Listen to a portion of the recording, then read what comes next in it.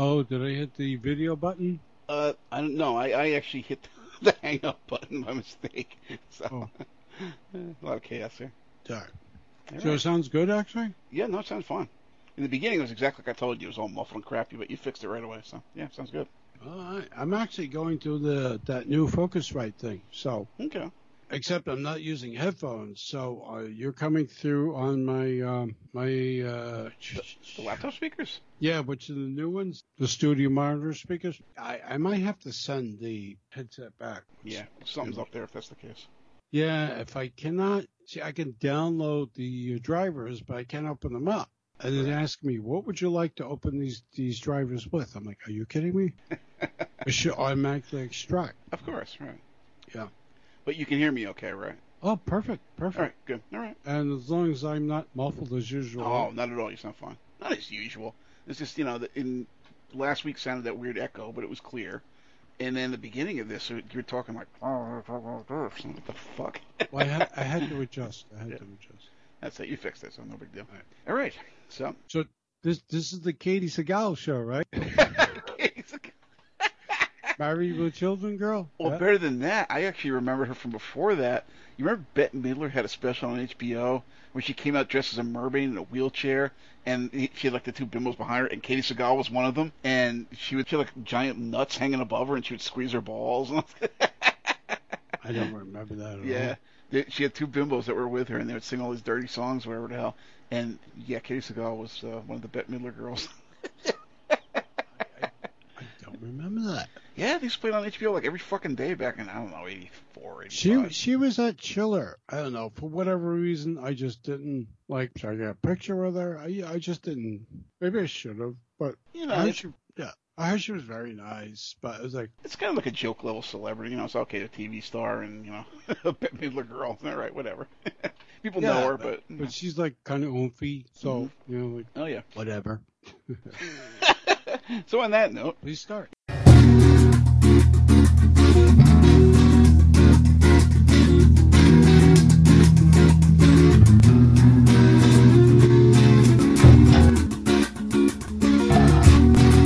You're listening to Weird Scenes Inside the Goldmine, your guide to all things wild and wonderful in the world of cult entertainment. Tonight, not Katie, but George Seagal.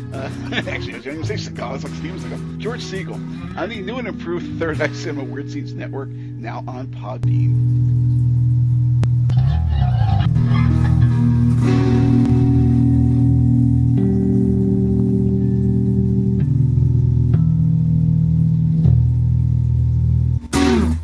So, good evening, and welcome to the 8th and final episode of the 11th scene of Weird Scenes Inside the Goldmine, your essential guide to all things wild and wonderful in the world of cult entertainment. Drop in for a spell and join me, Doc Savage, and my co-host, the traveling story raconteur and maven of sleeves and virago of vituperativeness, Mr. Lewis Paul, as we discuss the beloved, the hated, the weird, and the wonderful world of cult film, music, television, and more. We won't be discussing Matt Dillon and Richard Butler at the Roxy Music Show tonight anymore, but we'll be covering classic films, shows, musicians, and literature of the past, with an eye towards what new visions may still arise from the soullessly derivative mire of our modern age. Tune in, turn on, and take a step outside the mainstream as we dig deep into the rich vein of cult cinema, music, and television right here on Weird Scenes Inside the Goldmine. So, tonight, as I said, we are going to be talking George Siegel. Yeah. So I am Doc Savage, and with me is Mr. Lewis Paul, as I mentioned. Hi, Lewis. Hello. Thanks for joining us. Yeah. So, I guess we can get rolling after all this. Manhattan's own George Siegel Jr. was an interesting actor, moving deftly between solid and quite serious dramatic roles to a career in far broader, if generally still intelligent, comedies in the 70s. He specialized in easily frustrated, angrily gesticulating types, lashing out at the vigors of life and the world surrounding, with arms flailing and temple blood vessels throbbing, but it was almost always for a cheap laugh. Alan Arkin was much darker and tended to rein it in. Richard Benjamin was snarkier and prone to crack wise and mug for the camera. But Seagal, here we go again. But Siegel, it's all up front and a bit obnoxious, very New York Jewish in demeanor and style. And yet, something about the undertone said it was all in fun, and unlike, say, Richard Dreyfuss or cut-rate Siegel wannabe Judd Hirsch, he always came off as likable in the end. one of the first actors of prominence to leave his name unchanged, very common even to this day with Jewish actors and actresses, in the bid to appeal to a red state America who would very often reject them out of hand otherwise. He had some serious balls, particularly given some of his own stated experiences involving getting kicked down the stairs by a bunch of Catholic school kids and seeing temple-goers' tires slashed and such like on a regular basis, though he was decidedly secular himself. After a stint in the Army during the Korean War, he signed up to learn the method with Lee Strasberg and wound up working bit parts in both film and television in the early 60s, gaining lead roles within a handful of years thereafter, which brings us to the first film tonight, a role originally meant for another guy that we'll be doing a show on next week, Frank Sinatra. So anything you want to say before we go into that? No, let's go into that. I want to see what you want to start with. King Rat, 1965. Good, yeah. Brian Forbes, boring drama auteur whose only actual film of note is The Stepford Wives, directs this amazingly dry adaptation of James Shogun Clavell's King Rat, a fictionalized memoir of the author's time in a Japanese prison camp during World War II. Siegel, one of the few Americans in a largely British prisoner of war camp, is a hustler managing to scam the other prisoners out of what little they have, and always managing to live comparatively high on the hog, effectively making himself the capo of the camp. When Japan finally surrenders, Siegel is crestfallen as he's no longer in some form of power, such as it was, and the Cockney cracks that it's their time now, just like when they tossed Churchill out of office back home. That's a rather unusual take against the man who kept Fortress Europe from taking over the entire free world until America got off its isolationist ass and joined the fray. Not to mention the anti-American overtones, both in the portrayal of Siegel as a scumbag with no morals or boundaries, love that dog scene, and this rather direct statement of the film being one big allegory against him/us. And shockingly, this was an American production, despite being manned almost exclusively by a cast and crew of Brits.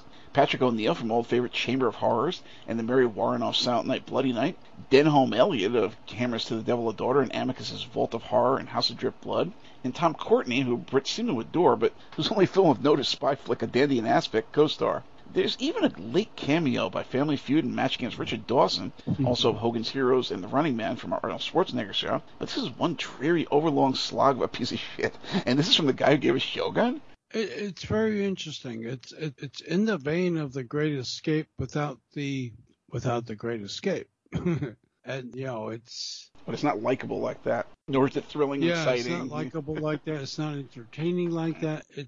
But it probably also represents what was going on. I mean, some reality of the prison camp experience. Yeah, it probably does. I mean, for you and I both saying, well, it's not a great movie, it's not an entertaining movie, it probably does represent in some way the realities of what was going on for these prisoners of war. And Clavell himself, apparently. Yes. And yes, and James Clavell himself. It's funny, some of these people do appear in The Great Escape, like James Donald, you know, Richard Dawson. Yeah, and a couple others. And it's a bit overlong, but you know, there's a time period where these movies were a bit overlong. Yeah, but you know what? I have to say that it winds up being really a heavy film. Yes. And the thing with George, who we're covering tonight, he did a lot of heavy pictures. Yes. Early on, and I guess we're going to be covering quite a few of them. You know, some manner at least. But this is what. Although I will say, King Rat is hardly and rarely revisited nowadays, and I think people should just to catch, you know, like what George Siegel was capable of. You know, he was thought of mainly as a comedic actor later on. Yes. And he was thought of as a really light actor, but he did a lot of things that really had some heft to them to one extent or another. Yes. And so this is one of those pictures that definitely exhibit that. Okay, so in 1966, he does a film for the interesting Mike Nichols, Who's Afraid of Virginia Woolf, with, of all people, Liz Taylor. It's a soapy drama, and I just I couldn't get myself to indulge, but I'm sure you wanted to cover that one since it's a big one for him. Well, yeah, it's a big one for him. And Sandy Dennis, who it's funny, I met Sandy Dennis in person, and not the club singer from the 90s. That's Sandy Dennis. No, Sandy Dennis, the actress. It's funny, but she was another disturbed soul.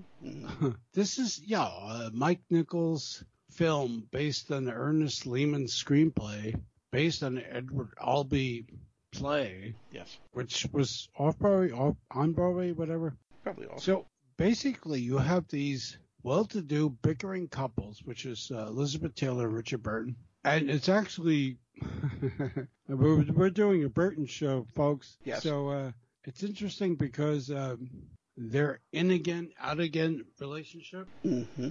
It's funny because they had this sort of a fiery relationship, but I would not picture Burton, being a Welshman, as a very fiery character. But they certainly were heavy drinkers, and they certainly fought a lot, and then they remarried and unmarried. It was worse than Don Johnson and Melanie Griffith in that respect. Yeah, I think they remarried and married like 5 times. Yeah, something crazy like that. Yeah, so basically, Martha and George, where Elizabeth and Richard, have their friends Nick and Honey, which is George Siegel and Sandy Dennis. This is a small. It's a play that's transposed to film, and she drinks, he drinks. Well, we know that anyway, and they bicker. And, so these people are on the cusp of what's going on, and then they have their own issues, which are opened up in the course of this film. So I don't think it's as dreary as people might say. I think it's a powerhouse of,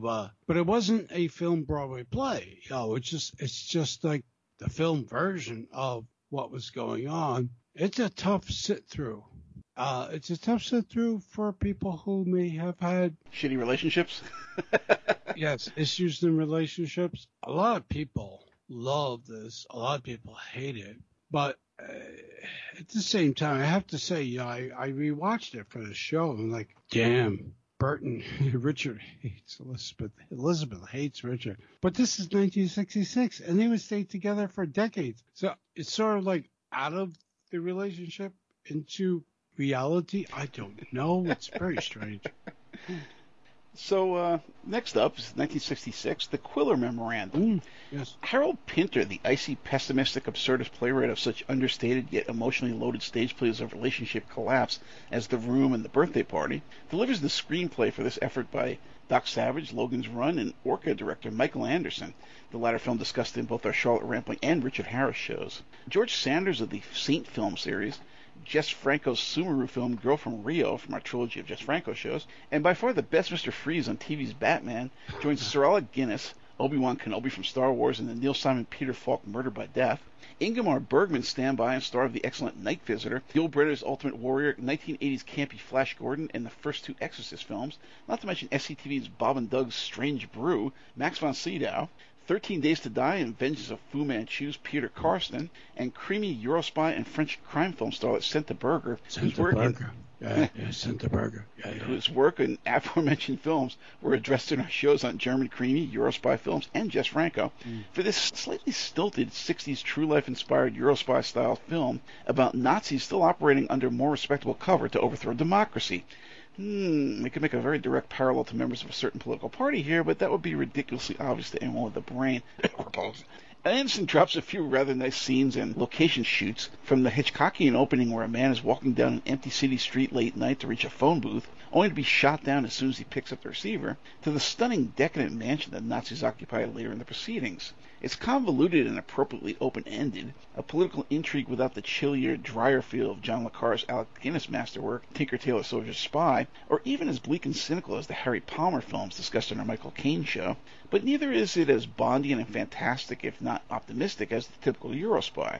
As such, it's hard to recommend to either fan base, but it does contain enough elements of the latter and the overall sensibilities of the former, perhaps even the much-faded Frank Sinatra film, The Manchurian Candidate. I was going to say here, we didn't decide on it yet, maybe we should do a Sinatra film show. Well, we are, right? Yes, we are doing that. Yeah. I liked it. It's at least on par with other British spy films like Deadly in the Mail. Just realized that its assessment fails to capture the equally strong flavor of Caine's Palmer films and the later Tinker Tailor miniseries. It straddles many fences, to be sure. Yeah, I agree with you on some points, because it's rather serious, it's rather heavy. It's up there with the early Caine Palmer films and movies of that ilk, and it's interesting.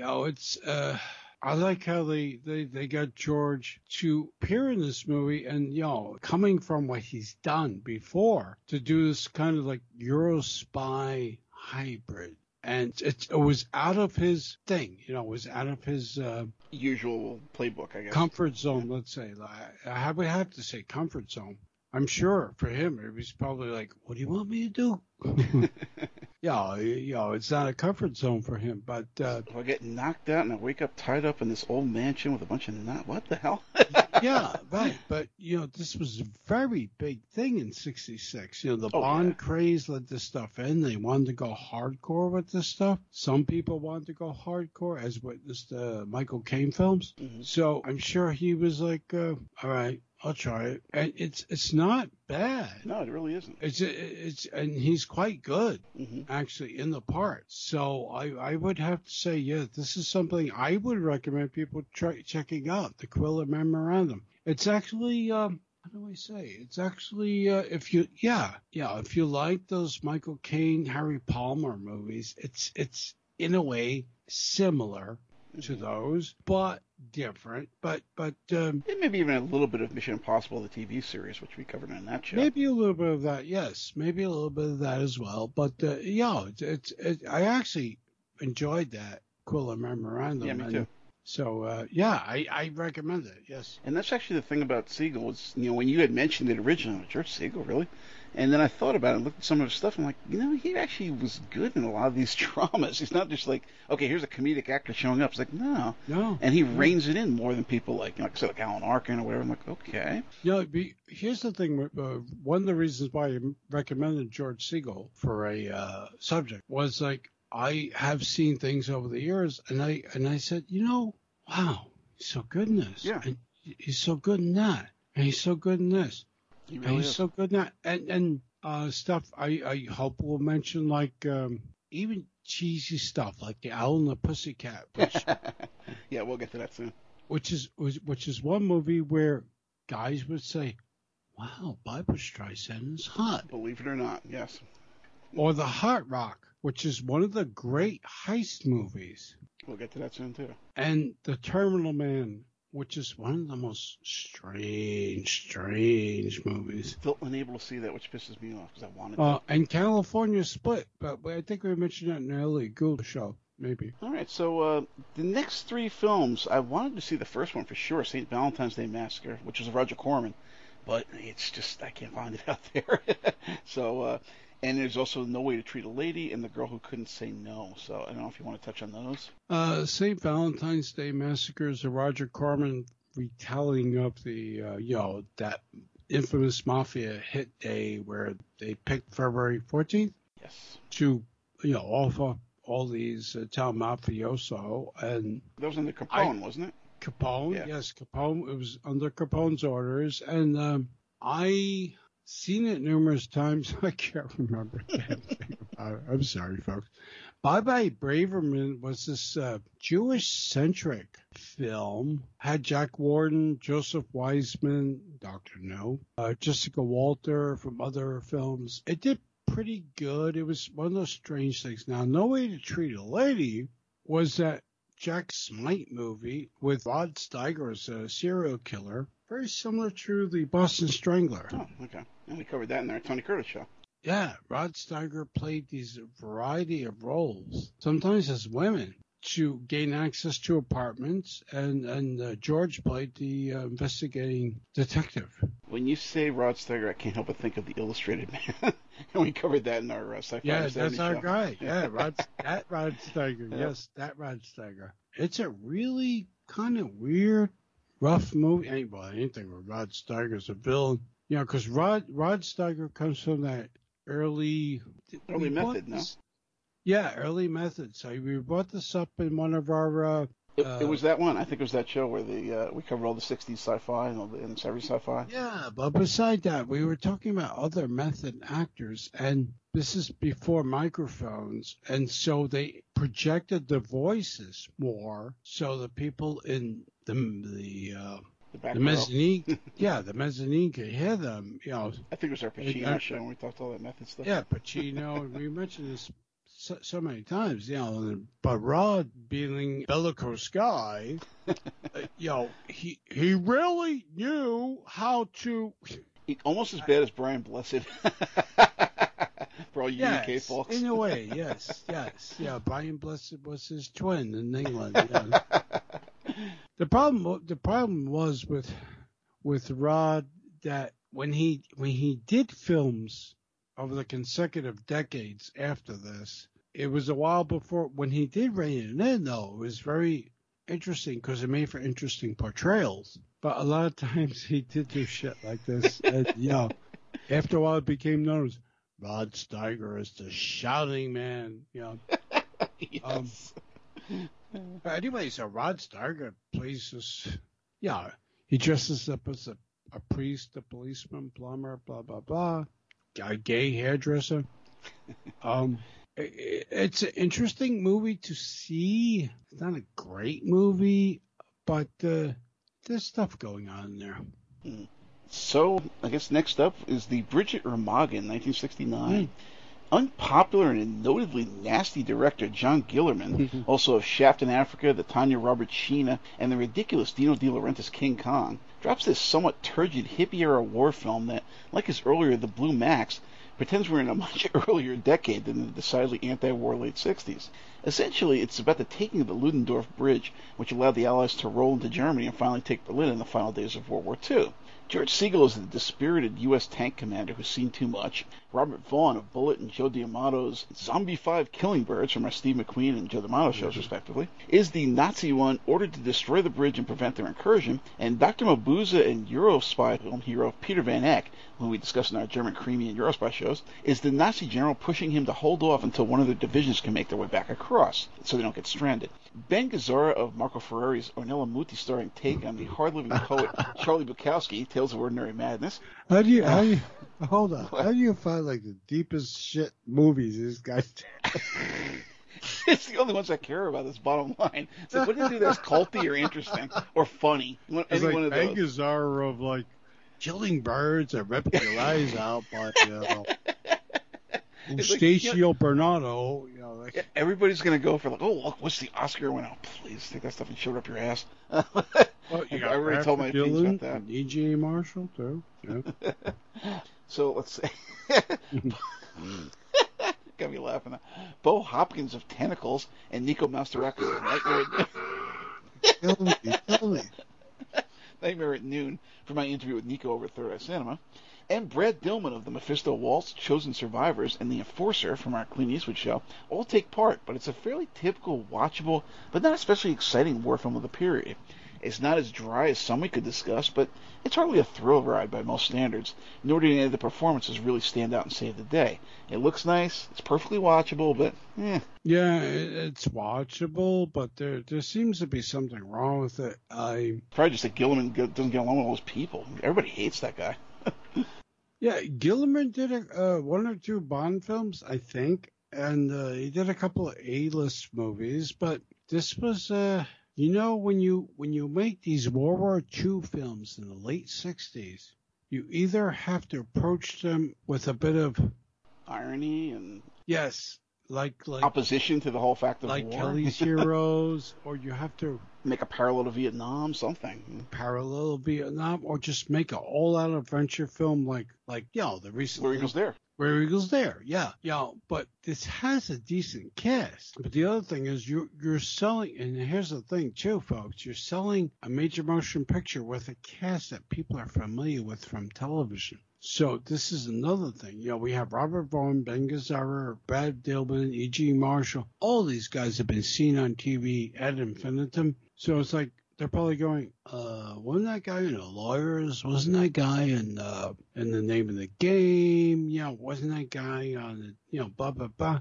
And people get confused. And that's why, except for Segal, that's why pictures like this didn't do big box office. And it didn't. It didn't really do too well. I mean, my take. So, 1970, The Owl and the Pussycat. You're insane. That's pretty good coming from a queer who peeps in the girls' windows. A surprisingly stunning Barbra Streisand, seriously, she's smoking hot here, is a somewhat reluctant hooker and porn star with aspirations to be an actress who runs afoul of nebbishy bookstore clerk and wannabe author Segal when they complain about each other to their mutual landlord, resulting in her getting evicted. We didn't wake you, did we? Oh, no, not at all. We just figured we'd go down and watch the garbage collectors at work. Get a jump on the crowd.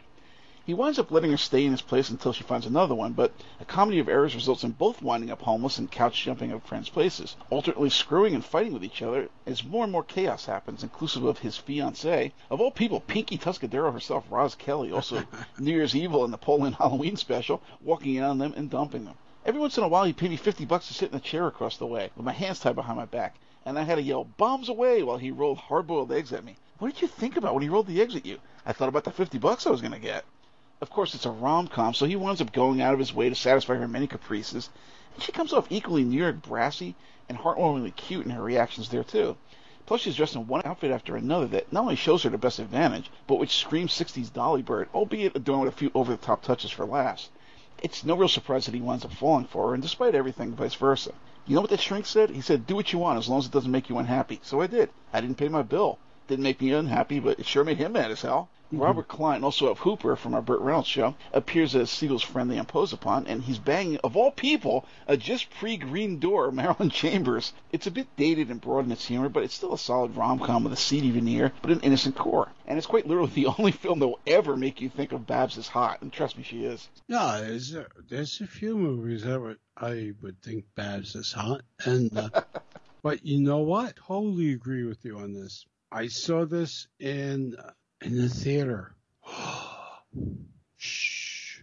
I saw it as a teenager on TV, and I fell in love with it immediately. 1970, so probably 70, 71, at the Trump Cinema in Brighton Beach. Yes, his fucking perverted father had a little tiny theater in Brighton Beach called the Even Trump's. the father that marched with the Nazis in 1920-something? Yeah, it was the Trump Cinema. They showed some weird movies before it became all porno, and which is true. And I saw this, and I was like, "Oh my god! I never thought Barbra Streisand was so hot." And I was like, "I have to see more Barbra Streisand movies." I kid you not. I felt the same way. I kid you not. I was like, damn. You know, I was like, really? Barbra Streisand? You gotta be fucking kidding me. You know, I saw The Star is Born and all that shit, and later on Yentl. I was like, oh, these are terrible. Yeah. But there's a couple other things on there. There's a couple of things hidden in there. But I was like, but I think part of it was like the screenplay by Buck Henry, who was like a Village Voice writer, and you know he worked for the early Saturday Night Live. Apparently Siegel worked with him off Broadway. That's how they knew each other. Yeah.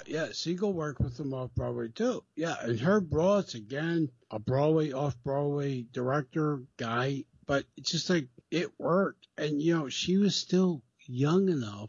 Even though she had already done Funny Girl, which was pretty big for her, I think she being Barbra Streisand, she allowed herself to like, okay, let's see what we can do here.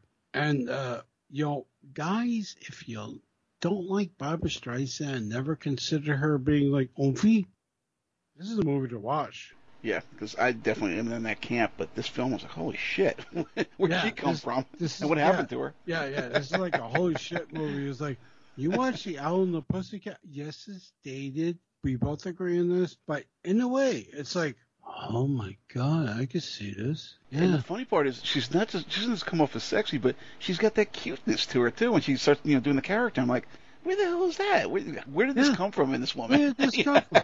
Yeah, exactly. You know, and you know what? Postscript. I always like Babs, because Babs with Barbra Streisand, Babs, I don't think she's done any tours in recent years, but she used to come and do tours, and she would come out against and say shit against the repubs. Oh, yeah. No, she still does that stuff. She did that right up into the 90s. Like, oh, I don't like Barbra Streisand. I'm going to burn all my Barbra Streisand. It's like burning disco records, you know? Like, this is funny. You know, I remember when people burn disco in favor of punk, but you're going to burn your Barbra Streisand record. But no, I always liked the woman. You know, some things, you know, I didn't always get, but she's a force of nature.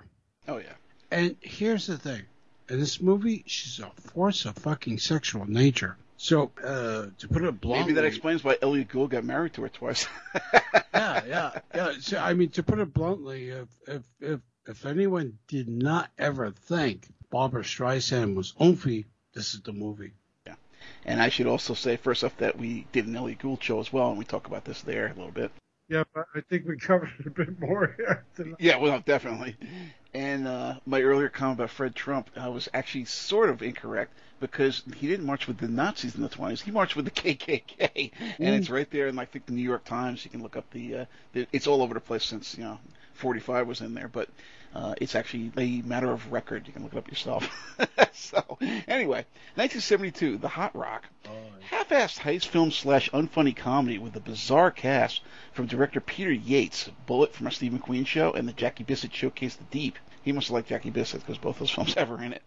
And I think we're going to do a Jackie Bissett show in the future as well. Seagal's in this one. Seagal's in this one. Redford. I keep doing that because every time we mention Seagal, you're like, you mean Steven Seagal? No. Anyway, Seagal, Redford, Moses Gunn, Bumpy from Shaft, and a baddie in Mom's Mabley's Amazing Grace, both from our blaxploitation show. Zero Mostel of A Funny Thing Happened on the Way to the Forum, and Mel Brooks, the producers. And of all people, Charlotte Ray of Different Strokes and The Facts of Life. Redford is a recidivist con recruited by brother-in-law Seagal to heist an African diamond for Gunn. After the usual team recruitment, they pull off the job, sorta.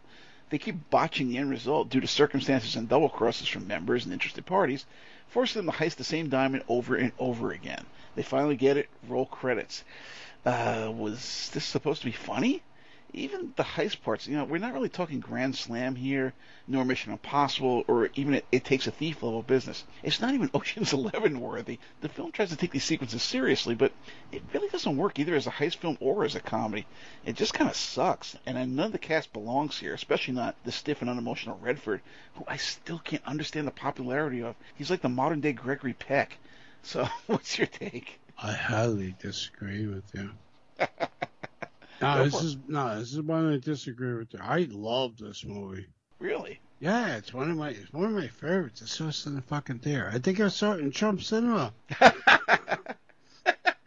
It was probably playing with the mad adventures of Rabbi Jacob because there are a lot of Jews living there. Weird double bill. They were both high school. I think you mentioned that movie before too. Yeah. I like this, but Peter Yates, who directed Bullet, weird cast, Robert Redford, George Segal, Rod Liebman, Paul Sand, Moses Gunn. You mentioned William Redfield. You also be well known for Milos Forman's Cuckoo's Nest. Topo, Zero Mostel. Yes. Like, come on, this is a great cast. So why do I like theater anyway? Well, why do I like it more than you? Because I like heist movies, and there's so much naturalistic stuff going on here. Like when Redford's outside the place is scoping out, and then the junkie guy comes by. I like that watch. Yeah. No, I like that watch.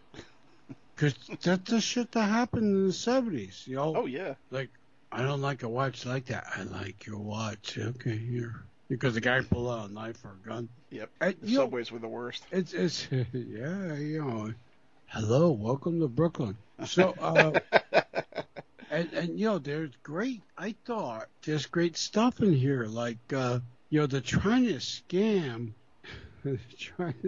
Zero Mostel. So hard. Paul Sand's the son, right? Yeah. And they're trying to scam Zero Mostel so hard for the diamond information. But he scams them too. No, but then there's the whole thing with the elevator. And that kind of works. It's like, you guys are going so far. Yeah, I like this movie. I'm sorry, I disagree with you. It's a fun heist movie. I get it. You don't like it. This is what it's all about, Give your opinion, you say what you got to say, and there you go. So, you obviously like heist movies a lot more than I do. I do enjoy a few of them. Like I said, the Grand Slam, the Mission Impossible shows, It Takes a Thief. These are really... The one thing about the Hot Rock, though, there's really no... Although she appears briefly, there's really no female... Just that interest, yeah. Yeah, there's no love interest, which is... part of the problem. That and Robert Redford being in it. I like Robert Redford. You don't like Robert Redford? No, he's like the modern day Gregory Peck. A friend, when I was doing those, I mentioned those movie clubs that I used to run on the job, and this fellow was, also very political, and much more so. He's involved with like Mikey Sherrill and all those people. He's doing campaign work for them, and he decided, okay, why don't we do something like this? Because I brought up, I don't know which film I brought up, something that was political from basically the 60s or early 70s. And he says, why don't we do The Candidate? I'm like, okay, why not? And I watched it, and I was like, yeah, that's kind of dated. It's a hard movie to talk about, yeah. And, he's, okay, this is Robert Redford's big dramatic thing. I'm like, he's like wooden. He was a cipher, more or less. I'm like, eh. And everything I've seen him in, I felt the same way about that. But anyway. Robert Redford is the descendant of Brad Pitt. Yeah, but honestly, at this stage of his game anyway, I think Brad Pitt's a lot more emotional and has more, more game. But I'm saying he's a descendant. Yeah. You want to see, okay, before we leave this, you want to see the most amazing Robert Redford performance. I forgot the name of the movie, where he played a guy who was on a ship, small boat, decided to go out on a yachting thing, and he hit a hurricane, and it was him against the elements. It was pretty good. It was a couple of years ago, but pretty good stuff. I like the guy more than you. Where are we going next? Robert Depardieu? Oh, no, it's another story. Gerard Depardieu. That's another big lunk. So anyway, A Touch of Class, 1973. What about your wife? We've been married for 11 years, and not once in all that time have I ever been unfaithful to her in the same city. Where is she now? Out of town. Siegel stars as an American in London who hooks up with very interested divorcee Glenda Jackson, who, quote, can do with some good, healthy, uninvolved sex with someone who's in love with his wife and isn't going to be a pain in the ass when it's over. The only problem with their proto-Tinder date is that she finds the hotel he takes her to rather dingy, so they arrange for a dirty weekend in Spain. Things get really overcomplicated when first the wife, Hildegard Neal, wife of boisterous and bombastically voluble Brian Blessed, who we mentioned earlier, also of The Legacy, shows up, and then he runs into an old friend, Mira Sorvino's father, Paul, of Pacino's Panic in Needle Park from our Al Pacino show, Oh God from our pair of Donald Pleasance shows, and Cruising again from our Pacino show, before declining into a career making shitty American mob films. And things just keep getting more convoluted and difficult for the two as she laughs at his dumpy daughter and gets annoyed by his competitiveness with a local on the golf course. He wrenches his back when they're in the sack, and there's a long comedy of errors involving the two trying to get together for dinner and some waffling over whether they want to cut this off or move on further. It's pretty typical 70s sex comedy humor, but these days it sits a bit oddly. So the guy supposedly loves his wife and doesn't want to cut things off because he's bored or dissatisfied with her, yet he goes to ridiculous lengths to continue this fuck buddies relationship with a woman who probably isn't that compatible and doesn't want to get involved in the first place. Do we root for them to become a couple and bang their way into the sunset? Or do we cringe and shake our heads at all of this? It's bizarre. That said, I do have a bit of a thing for Glenda Jackson, particularly in the period where she was running around in bangs. For an ostensibly posh and icy British girl, she does have more than a bit of a naughty streak. Not as kinky and pronounced as Charlotte Rampling, who we did a show on, but enough to raise a few eyebrows to be sure. I liked her in the pseudo-nunsploitation Nasty Habits, which was much akin to Bardot's The Novices from our Bardot show, and Salome's Last Dance from our Ken Russell in the 80s show, and absolutely adored her in Hopscotch with Walter Matthau. This one falls somewhere in between, as she's still fairly stunning, and the focus is once again very much on sex, but Siegel's overly broad mugging as a beleaguered de facto Neil Simon lead, and the frankly fucked up conceit of the entire affair, reduce it to a mild appreciation more than any sort of recommendation to anyone not similarly enamored of Jackson's charms. Yeah, it's like a Neil Simon movie. But he didn't do it. Not made from a Neil Simon play. Interesting cast, though. Glenda Jackson, who actually does look like, Paul Sorvino's in this. And he's quite interesting. Hildegard Neal, from a couple of things we really will recognize her from. I don't know. It's very much like what was popular on Broadway and off-Broadway at the time period, but at the same time, it's like, okay. It's like a Jane Fonda film of the period, I guess, the comedy she did. Possibly, yes. I probably would agree with that, yes. So, The Duchess and the Dirtwater Fox with Goldie Hawn, of all people. That's kind of a period piece. And The Terminal Man, which I did want to see, but like I said, I couldn't locate it anywhere. So you might want to speak to them. Well, Duchess and the Dirtwater Fox is horrible. Yeah, that's what I remembered anyway. Yeah, Melvin Frank, who did a lot of, I don't know, he did a lot of these kind of comedies around this time period. Maybe something with Gene Wilder and other people. And he was very popular as a director. And from like 74 to 77, you would see his name appear. And this is like a throwback Western type of thingy. Now, I will say that Goldie Hawn looks kind of hot in this. She was still sort of in her laughing phase where she had the Cupid doll eyes or the mascara, the fake eyelashes. Yeah, no, a little post, but she still looked kind of like pre-milfy hot. And but it's just Know Nothing. I saw this in the theater, folks. So it's Know Nothing. This actually opened up for Ilsa, She-Wolf of the SS. Yeah, so you had to sit through this, and then you got that, and you're like, and that one opened up at rated X for you scumbag bastards. Which was me. Like castrate somebody, Diane Thorne. Yeah, it was just so lighthearted that they couldn't even cast it well. Like Thayer David from Dark Shadows. Dark Shadows was like one of the villains. Like, hello.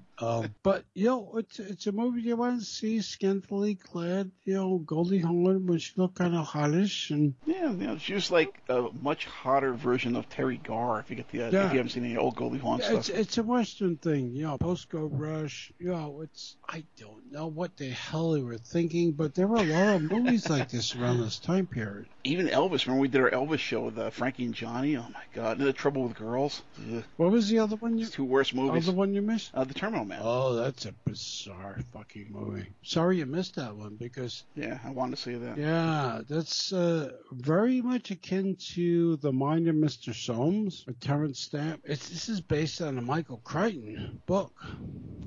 We actually just covered Michael Crichton. George Segal plays a scientist who suffers from epilepsy. It's sort of... Oh, gosh, we just talked about this not too long ago. Maybe it was too long ago. About people who have surgical procedures to remove certain things. Like, what movie was that? Have surgical procedures to remove their violent aspects. Do you remember? Oh, like Clockwork Orange. We did the Kubrick show. Yeah. Okay. He has this blackouts. George Segal has these blackouts. He's very brilliant scientist. He has these blackouts, and they put electrodes in his brain to kind of relieve the seizures he's having. This is a really fucked up, weird movie. And I'm sorry you didn't get to see this because this is one heavy freaking picture. A lot of people didn't like this either because, they're watching all this George Segal, like happy-go-lucky, occasionally playing a baddie, but, he's with the girl, he's with Barbara Streisand, he's with Goldie Hawn, blah, blah, blah. So he's playing a scientist who has seizures, and scientists come in and do, like, brain surgery, and, like, we're going to fuck with you. And it's a really heavy picture. But like Terrence Stamp in The Mind of Mr. Soames, the denouement is pretty heavy. It's like, oh, come on, man. Yeah, it's downbeat 70s films, yeah. Yeah, downbeat 70s films. But it's based on a Michael Crichton novel, and I think Crichton had involved himself at some point with this, but who knows? He usually wound up either being the screenwriter as well, or uncredited director or something. He was very much involved with his films. So next up, 1977, Fun with Dick and Jane. Segal, excuse me, I did it again. Segal co-stars. Segal co-stars with divisive political flashpoint Jane Fonda of Spirits of the Dead and Clute from our Bridget Bardot, Peter Fonda, and Donald Sutherland shows, in this sardonic take on the American way and how it fails anyone who can't or won't fall in line, or even if they do and fall victim to the way corporations are able to post ever-increasing profits for their shareholders every quarter by canning their employees and dumping their workloads on those who remain for now. You can't type and you can't take shorthanded. I'm a college graduate, reasonably intelligent, not altogether unattractive. Yes, but will you be happy being a hooker? Interesting that the only jobs you see me as being qualified for are secretary and hooker. You're not qualified to be a secretary. While Segal deals with the horrors of dealing with the unemployment office, Fonda blows a modeling gig, stumbling all over the room and setting the place on fire by knocking over a catering tray. Landscapers repossessing their houseplants ruin Segal's shot at a well-paying aerospace gig, and his botched gig as an opera extra is seen by his claims officer, who bars him for collecting for 3 years. I didn't know they could do that. She even tries to borrow from her folks, but her well-off father drops some bullshit right-wing speech about self-reliance and handouts, leaving with no option short of robbing a bank. And after they're nearly taken as hostages in an armed robbery, where she manages to swipe a few thousand of their take during a shootout, they do. When a desperate Siegel decides to pull off a robbery, his psych major wife catches him on so many potential mistakes, they decide to do it as a couple, which reinvigorates their marriage as much as it makes them any profit. He botches the convenience store robbery because they don't carry much cash after 10. He walks away from a bar robbery when it turns out to be an all-black clientele. When they start busting all the white robbers in this neighborhood. But things start turning around when they rob a record store whose clerk takes it all in stride. The robbery of the telephone company elicits cheers from a line of angry customers, and they take the rather large, quote, love offering from one of those shithead prosperity gospel scam artists, Sleazy Dick Gautier. Finally and fittingly, they successfully heist the kitty at Siegel's former employer, with Ed McMahon's help to avoid further scandal after being exposed for bribing his way into lucrative contracts. Roll credits. Both this and Siegel's subsequent film, Who's Killing the Great Chefs of Europe, were directed by Ted Kotcheff, who gave us the first and by far best of the Rambo films, First Blood, from our Sylvester Stallone show. Perpetually guffawing drinking buddy of Johnny Carson, Ed McMahon, of Slaughter's big ripoff from our Blaxploitation show. Dueling sleazebags, Dick Gautier, the seedy swinger from the werewolf episode of Kolchak the Night Stalker from our Dan Curtis in the 70s show. And Nico Mastorakis' Glitch from my career-spanning interview with Nico at Third Eye Cinema. And Fred Willard of Americathon, Moving Violations, and Hustle from our Burt Reynolds show.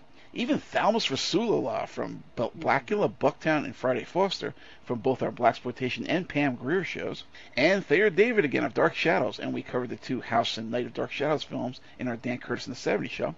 All get bit parts. Like the later Carbon copy, this is a sardonic yet dead-on indictment of the failures of the rich and corporate and the damage that the Horatio Alger myth of the American dream actually causes to the other 99% of us who foolishly buy into these lies. Well, this was made at that point. It wasn't technically a recession, or was it? Because that was a bad point in the 70s. No, this was the point where the gas prices started to rise. Yeah, the whole OPEC and odd and even days. Yeah, odd even days, and people were losing their shit. Do you remember when the lettuce was like 19 cents, and all of a sudden it went to like $1.30? Yeah. I remember it as a kid. I was like, holy shit, what? Yeah, stuff like that. Like, my gas was $2, now it's $5. I'm freaking out. Just like now, people. It's like now, like your gas is $12. Shut the fuck up. Mm-hmm. So, but it was the same differential. The prices skyrocketed for no fucking reason. Yeah, basically you have this couple who had like an uneasy relationship, loving but not quite. Yeah, just a typical marriage at that time. But, but the fact that they started getting to these gigs of like firing them up to like do shit like this, like robbing convenience stores or robbing something like this. They were like, oh, let's go home and fuck. Exactly. And they were doing it as a couple, so it's like, they're both kind of engaged. Like, oh, wow, you're really helpful. Yeah, they're both kind of engaged. And that was really daring. Ooh, that turns me on. Yeah, it's funny because as kitschy as the idea sounded, it kind of nailed for some people. There's an undercurrent that is really serious and like, oh my god, this is exactly what's going down. Whereas the rest is supposed to be funny. Yeah. Exactly, and for some reason, this movie actually made a ton of fucking money in the box office for them. So good for them. Yeah, I liked it. So, Roller Coaster, 1977. Yeesh. Now do I have your full attention? Screw you! The 70s were infamous for any number of reasons, but two of them were a proliferation of terrorist incidents and skyjackings, particularly pronounced in Italy, generally for ransom rather than insane ideals, and the star-fucking disaster film craze. Audience flocked in droves to see films like Earthquake, Avalanche, Hurricane, The Towering Inferno, The Poseidon Adventure, the airport movies, the list goes on, particularly if you tag in terrorist disaster threat films like 2 Second Warning, Black Sunday, The Kidnapping of the President from a William Shatner show, and so on. And with the ever-expanding list of populous settings for disaster to hit, the next logical locale was the amusement park. Somewhat akin to the ridiculous but entertaining Kiss Meets the Phantom of the Park, Roller Coaster centers on an unnamed weird kid, Timothy Bottoms of Hurricane and the Tobe Hooper Invaders of Mars, which we covered in our Tobe Hooper show, without apparent motive beyond ransom money, who sabotages rides in various amusement parks. There's a typically hilarious and overwrought scene of mass chaos early on, as Bottoms blows the coaster track so that it sticks up a little bit, setting the cars flying into various buildings, concessions, and neon signs. If you get a kick out of disaster films and how over the top they are, this scene will leave you with some real belly laughs. I was sure to laugh my ass off at it. Siegel comes in as the safety inspector who cleared the ride for use, who's shanghaied by FBI G-Man, Noir Standby, and to the Devil a Daughter hero Richard Widmark, also of Coma and The Swarm from our Hammer, Michael Crichton, and Michael Caine shows respectively, into serving as the patsy/drop-off man for the ransom and the sting operation. As the entrapment attempts keep failing, Bottoms and Siegel get more adversarial, and the bombings continue until the expected conclusion. For a disaster film, there's not that many named stars in the cast. You do get Henry Fonda, also of The Swarm, Tentacles, and The Boston Strangler from a Tony Curtis show. Susan Strasberg of Hammer's Scream of Fear, Psych Out, and The Manitou, also from our Hammer and Tony Curtis shows. And like I said, maybe we should do a Jack Nicholson show, and that's on the list. It's on the list, yeah. Helen Hunt of the Transfer series and Twister from our Full Moon and Michael Crichton shows in her first film role. And Harry Guardino of St. Ives, Dirty Harry, and Every Which Way But Loose from our Charles Bronson and Clint Eastwood shows. But by disaster film standards, that's kind of a sorry cast list. It can be appropriately tense at times, but it's further hampered by lackadaisical direction by some nobody named James Goldstone, who has no credits worthy of discussion whatsoever, interspersing long scenes of Siegel washing his car and riding in roller coasters amidst what should have been a white-knuckle cinematic ride. Well, I think this was also released in Sensurround, which was one of those kitschy things at the time, like Midway, the World War II attack on Pearl Harbor, or vice versa, was released in Sensurround. And Earthquake was released in Sensurround. I think Earthquake, I'm pretty sure, Roller Coaster was released in Sensurround. Yeah, I think you're right. Which was they amped up the they didn't install anything, people. Those homeschool theaters you went to, just like turn the volume up. Yeah, they didn't have any. They didn't. It wasn't until Dolby that they actually made upgrades to the theaters. Yeah, they didn't upgrade shit. Yeah, it was like, hey, it's loud. But Roller Coaster was like, I don't know. I mean, you could theoretically have done something with the idea, but if you thought about it, it would have been a dire project because, like how many actually roller coasters go awry and people die and something fucked up happens. But here they wanted to make a disaster movie as akin to like Towering Inferno, Earthquake, etc., etc. And, the weird thing is this is written by the guys behind the Columbo series. Really? Yeah, Richard Levinson and William Link. So, you have this interesting cast. It's like an all-star skullfucker cast from the time period. But, it doesn't amount to much. Yeah. It's probably one of the least remembered Sensurround pictures. One of the least remembered disaster films. Yeah, even of disaster films, it's just probably one of the least remembered because, but I give him credit. Like George has a major part in it, but it's just like, what are we doing? But it does have a cool Lalo Schifrin score, which doesn't ape Mission Impossible. That being said, he was game and did his normal amount of dramatizing and thespianism for a film that really kind of didn't deserve it. Thespianism, I like that. Oh, thespianism is. So, 1978, Who is Killing the Great Chefs of Europe? Once again, by Ted Kotcheff. Weird comedy mystery without a single laugh that revolves around a divorced pastry chef summoned to cater for a powerful gourmand and high-end restaurant critic. When she arrives, her limo kidnaps her into a visit with her ex, who's now a fast food entrepreneur. But despite his efforts to get back in her good graces, she still sleeps around with various European head chefs who mysteriously begin dying off in ways related to their signature dishes. As the mystery, such as it is, deepens, our heroine and her good-natured, if brassy and decidedly déclassé ex get involved once again for a happy ending of sorts. It sounds much better than it actually is. About the funniest this gets is a brief gag where they pan at the biscuit's pad, where you hear orgasmic moaning and what sounds like dirty bedroom talk, only to reveal her and her chef boyfriend in their scanties eating his latest dish. Alongside Siegel, we get an oddly short-cropped, coiffed Jackie Bissett of Sinatra's The Detective, Steve McQueen's Bullet, Mephisto Waltz, Truffaut's Day for Night, Bronson's St. Ives, and The Deep. And we did shows on Bronson McQueen with a Sinatra one we're going to be doing soon. Co-stars with Siegel, and I'd love to do a Jackie Bissett show. I'll be doing that as well. And a strange mix of European art house and horror cult cinema types, like Robert Morley of everything from Bogart's African Queen and Beat the Devil, both from our Humphrey Bogart show, the Margaret Rutherford Murder at the Gallows, Top Copy and Richard Johnson British Eurospy Some Girls Do, to the Vincent Price Diana Rigg Theater of Blood, The Human Factor with George Kennedy, Scavenger Hunt, The Great Muppet Caper, and Nico Mastorakis' The Wind, once again from my interview with Nico at Third Eye Cinema, takes center stage for the first 20 minutes or so. Jean-Pierre Cassel of Malpertuis and Buñuel's Discreet Charm of the Bourgeois, Philippe Noiret of the Assassination Bureau from our Oliver Reed show, and Ferreri's Grand Buffet, Taste the Blood of Dracula and Scream Again's Peter Sallis, the Hammer Hound of the Baskervilles, the Au Pair Girls, and Confessions of a Window Cleaners, Jean Le Mercier, the former from our Hammer show and the latter two from our British Sexploitation show, And Carolyn Lungreich, second love interest slash boss Charlotte from Ian McShane's Irrepressible Lovejoy, gets a bit as the snarky receptionist. I think it's actually her first role. It's hardly the worst picture you're likely to encounter of its era, but it's a real letdown, particularly if you're looking for a Pink Panther-style comedy caper or a Starfucker comedy mystery like The Cheap Detective or even the Don Knotts Tim Conway The Private Eyes. No, exactly. You just said it well. Yeah, if you're looking for any of those three, as you just mentioned, it's not that. The 70s, the late mid 70s till the end of the 70s, there were a lot of pictures rolled out like this. They were trying to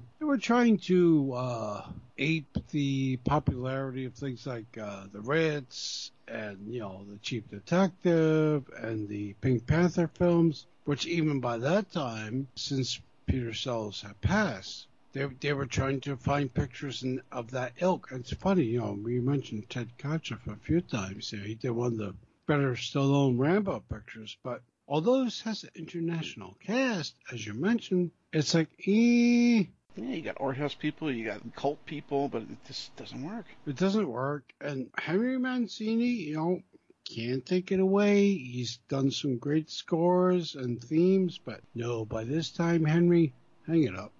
Oh, and you had mentioned before about California Split, which is a couple years before this. Did you want to cover that? Oh, yes, I did. Yeah, it's a Robert Altman film, hardcore Robert Altman, and it's a tough movie to watch because Elliot Gould, who we covered in our Elliot Gould show, we probably mentioned this, and George Siegel play two guys. They're best friends, like best tight friends. They're hardcore into gambling to the point where their relationships matter nothing. Their relationships to the female friends matter nothing.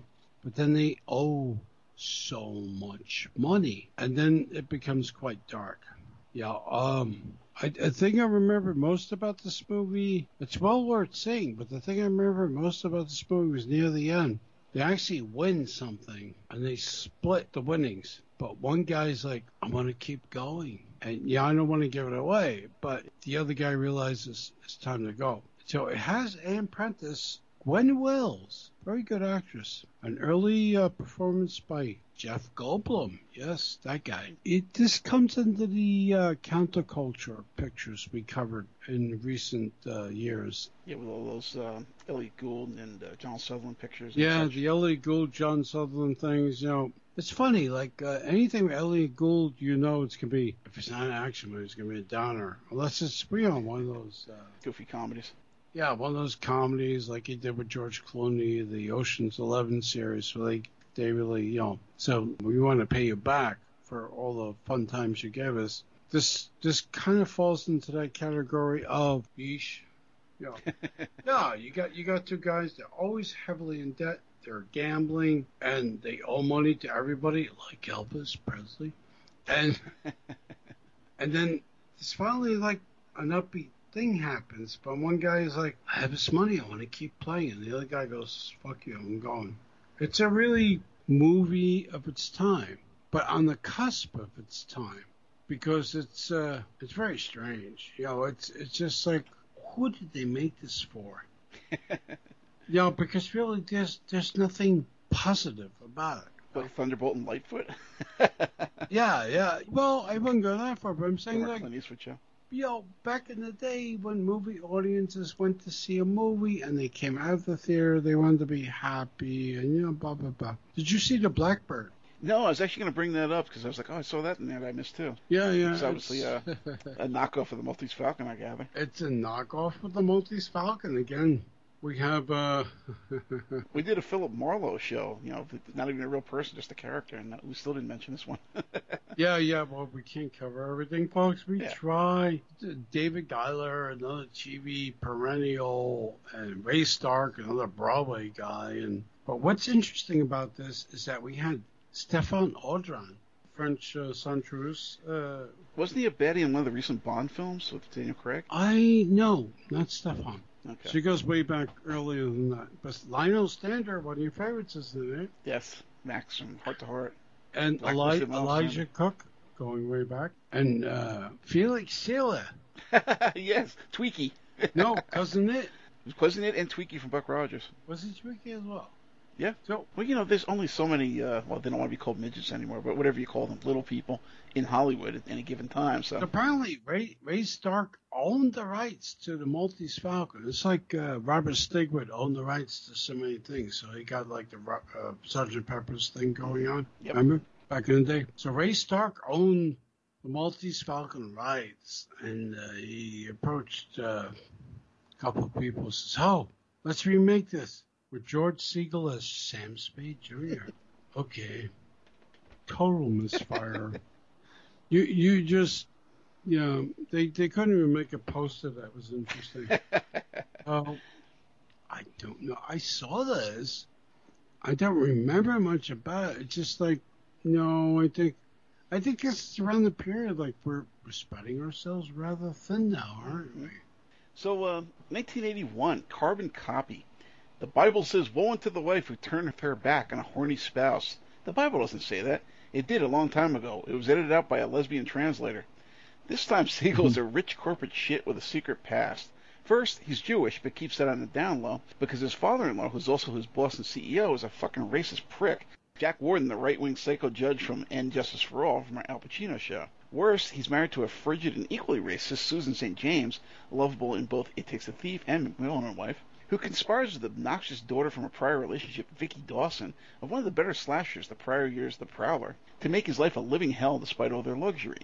I had to fire her. She kept forgetting her place. Bianca's from Guatemala. Everybody's importing from Central America these days. They don't resent being treated like servants. It's the second big secret that's a kicker here. He had a black girlfriend before his marriage who Warden more or less threatened Siegel's climb up the corporate ladder over, and being a spineless ninny, he caved. While she apparently passed on in the interim, she left him with a bastard son, none other than Denzel Washington in his first film role. Mm-hmm. You want to toss those tigers as kind of raw meat? That's the answer. They're animals. Don't appeal to their intellect. Appeal to their instinct. Their instinct is to kill. What about their base instinct? Envy, ego, false pride. Taking a colored orphan for the summer? But if they see a better way of life, they're going to want it permanently. Why give them false hope? It seems so cruel. You accepted busing only because it didn't affect us. When he tries to establish a relationship with a son he never knew he had, Warden and St. James give Siegel the boot, leaving with no place to go and nothing but the money in his wallet, so they hawk his golf clubs and move into Watts. The best part is when Warden comes to their tenement apartment to deliver the olive branch, and winds up delivering a speech straight out of Ayn Rand and Atlas Shrugged. You're one of us, and there are so few of us. We are the true minority. Those tiny wheels that keep the big one turning. If we vanish, that wheel stops. It rusts into chaos, anarchy, nihilism. All power to the people? They had it once. It's called the Stone Age. Directed by Michael Schultz, who gave us several lighter-hearted blaxploitation comedies and such like Car Wash, Cooley High, Which Way Is Up, Crush Crew, Disorderlies with the Fat Boys, and The Last Dragon, Who is the Master? Show Enough, as well as the all-star Richard Benjamin caper, Scavenger Hunt, and featuring Laughing's Dick Martin, also of 1978's amusing and quite memorable game show, The Cheap Show, which predated You Can't Do That on Television, and putting contestants into a plastic chamber and dumping green slime on their heads if they got a question wrong. Where the hell are the reruns of that, Buzzer? Or the Rip Taylor $1.98 beauty pageant, for that matter? Is his former pal turned lawyer for St. James on their divorce proceedings? And Paul Winfield of Trouble Man, Hustle, and Damnation Alley from our Blaxploitation, Burt Reynolds, and 70s Sci-Fi with a Message shows, respectively, is the lawyer who represents Siegel and Son. It's somewhat dated. Picture being able to afford even a tenement apartment for the $100 or less some dope will fork over for used golf clubs nowadays, and far more honest than today's candy-coated politically correct veneer. But the issues addressed here have not only remained relevant, but have gotten 10 times worse, easily, in the wake of MAGA fascism and hatred of the other. You have just enough logic to give your sickness respectability. You sentence whole races of people to be born losers, and as the father of one, I object. It's not that he was born with 2 strikes, but that you won't give him a third pitch to swing at. I would hardly call this one a laugh riot, but it certainly says a lot more than you expect it to about being a man and standing up for what's right and what you believe, despite threats and consequences from the rich right-wing fucks who intend to oppress us all, even down to the level of freedom of speech, the right to an equal say and votes that count, and control over our own bodies. Siegel twice proves himself a coward and traitor to himself, but in the end finally stands up like a man and follows his heart to a presumed happy ending, instead of the misery he allowed himself to submit to, which actually resonates deeply with me as a longtime corporate abuse survivor. What's your take? Actually, it's not that bad. It really isn't. It's not. You think it's going to be a stupid comedy, typical of the era, and it's like, whoa, this is interesting. Yeah, there were a lot of stupid comedies around this time. They're like Red Fox near the end of his time would do things, and John Ritter would do things with some people, and there would just be like terrible stupid comedies. And then you saw this thing and you said, oh, it's like an interracial thing, so it's not funny, but it's actually very well done.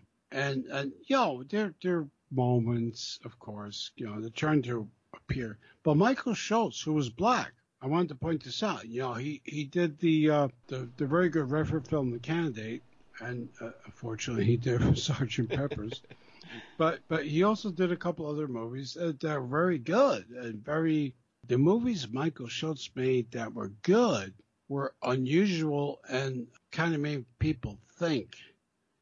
And, he's one of the few, people talk about Gordon Parks and Gordon Parks Jr. and, Fred Williams and all these people. People really rarely mention Michael Schultz because Michael Schultz, with the name, was a black director. And it's funny that Michael Schultz made a lot of these fucking kind of pictures. He made a lot of Jewish-centric comic films. But this is not one of those. I think he saw something in this. And yes, this has a very young Denzel Washington in this. And I always thought it was a very sweet movie. And it's like, who are they marketing this to? 1981, 82? It's very strange. But no, I think you hit the nail on the head. Like, there's a lot of interesting things going on about this. Yeah, and I actually think it harkens back in Siegel's case to Fun with Dick and Jane. It may actually be saying more than Fun with Dick and Jane, but it's the same idea. It's like, oh, let's do a dumb comedy. No, let's say something about American politics and life and society. So yeah, it's a good one. So 1985, Stick. Burt is an ex-con, Burt Reynolds, who literally steps outside prison walls and winds up right in the middle of more shit thanks to a ride home from his goofy pal. Turns out he's a drug mule, and the whole meetup goes sour, meaning his pal is dead and Burt has to hide out from cleanup man as a witness to the incident. Burt then helps sleazy rich fuck George Siegel break into his own car when he forgets his keys, resulting in his being taken on as de facto pool boy. He's the Kato Kalin of the era. Charles Durning of Dog Day Afternoon, Breakheart Pass, Starting Over, and Sharky's Machine from our Pacino, Bronson, and Burt Reynolds shows, respectively, in some of the worst makeup ever captured on celluloid, and looking for all the world like Chuck McCann made up like Fat Bastard from the later far inferior Austin Powers sequels, is the low-level Hawaiian shirt sporting drug dealer who set up the deal gone sour. Burt hits him up for the money owed to his dead buddy for the abortive mule operation so he can settle down in a new life with his estranged daughter. But as events progress, Durning's continuous ineptitude means his boss puts a hit on him, and Burt's still on the shit list. Edgar Bergen's other dummy, the always wooden Cadmus Bergen, last seen in the Vegas or Michael Caine show, is the bookmaker for Siegel, who falls for Burt's waning charms. It's certainly along the lines of the far more enjoyable Sharky's Machine, but something about this one is just kind of off-putting. It's a strange choice for a love interest, a bizarre performance by Siegel, and a hilariously bad makeup job and fat suit for Durning. Leave this more of an uncomfortable, oddly comic without ever being funny. Side note in Burt's brief 80s cop film makeover. It's not terrible. We talked about it before in our Burt Reynolds show, but, it just doesn't work like the other films do. So what's your take? Well, it's during Burt Reynolds' Renaissance period, his reinvigoration. Getting away from that Southern good old boy, the post-Southern good old boy, and, Sharky's Machine and stuff. And, Candace, I guess he was done with Sally Field. So, he did one or two things with Candace Bergen. And I was just like, I was one of the guys who watched Moonlighting on occasion. I'm like, I don't get it. I think Bruce Willis is okay. I didn't think Bruce Willis was anything until I saw Die Hard. Yeah. Charles Durning as Chucky, I think. Although you're talking about one with Sybil Shepherd. The one you're thinking about is that fucking, what is that, Murphy Brown. Yeah. Yeah, even so. Well, Candace Bergen and her were pretty much interchangeable, weren't they? Pretty much, except that I think Candace even more wooden. Candace Murphy Brown Bergen, whatever. Yeah, but Charles Durning, I think, was probably based on somebody like, they called him Chucky. I think it was probably based on Chuck McCann, i.e. the makeup. Yeah, that's what he looked like, yeah. Yeah, and poor George, he was given a bizarre role. I don't know. It didn't help anybody really. But it's not it's one of Bert's better pictures in that period. So there's that. Yeah, that's actually the last one that I wanted to cover because after this he starts doing weird things like he shows up and Look Who's Talking Now. He does The Mirror Has Two Faces for Streisand. He winds up in something called My Wife is Retarded. Yeah, it's just like it goes downhill for him, basically. He stays busy throughout the 90s and early 2000s. He did. He played in, he appeared in The Mirror Has Two Faces, which is a Barbra Streisand picture. But one of the things I did enjoy him in, hold on. He did, for like years, he appeared in something called The Goldbergs, which was from 2013 to 2021. It was a TV show. 2013, 2021. He played, I don't know, he played somebody in his TV show. It was an uncle, brother, cousin, grandfather. Oh, Judd Hirsch was the star in the first few seasons, and I watched a few of these things. I'm like, yeah, okay, but I will say. So they remade the Poseidon Adventure a few years back. That Poseidon Adventure from 1972, and George had a wonderful part as this jazz musician who hadn't spoken to his son God knows how long, and when they knew the tsunami was coming, he tried to get in touch with his son, who I think was in Japan. Yes, his son was in Japan because he remarried a Japanese woman, and George never accepted that, but then suddenly did, and so this huge tsunami comes, and he's with his best friend, this African American bass player, because George played a piano player. Really sweet part. And I'm surprised he got overlooked for that because, aside from being another remake of a disaster film, it looked like he really invested himself in that part. He tends to do that. Films that really don't deserve it, like Roller Coaster. But this is late in the game, and it was like really nice. I actually watched it with the missus, and she's like, "Who is that guy?" I said, "Oh, I don't have time to explain." When you see Elliot Gould in, was that Ocean's 11, the remake? It's like, okay, it's nice to see him. He's fine in there, but you can tell he's sort of like slumming. He's just, okay, well, I got a job. This is nice. Look, it's me. And I was like, Segel doesn't do that. He actually like throws himself into it and treats it like it's a serious part. And that's what's interesting about him. He's not just, you expect like a 70s comedy guy. Well, yeah, but no. He's more than that. Well, exactly. That's the thing with George Segel. Like, yeah, but no, he's more than that. Was there any others that you want to talk to, or are we good? No, I think we're good. Yeah. So thanks for joining us tonight. We hope you enjoyed our little drawing room chat on George Segel.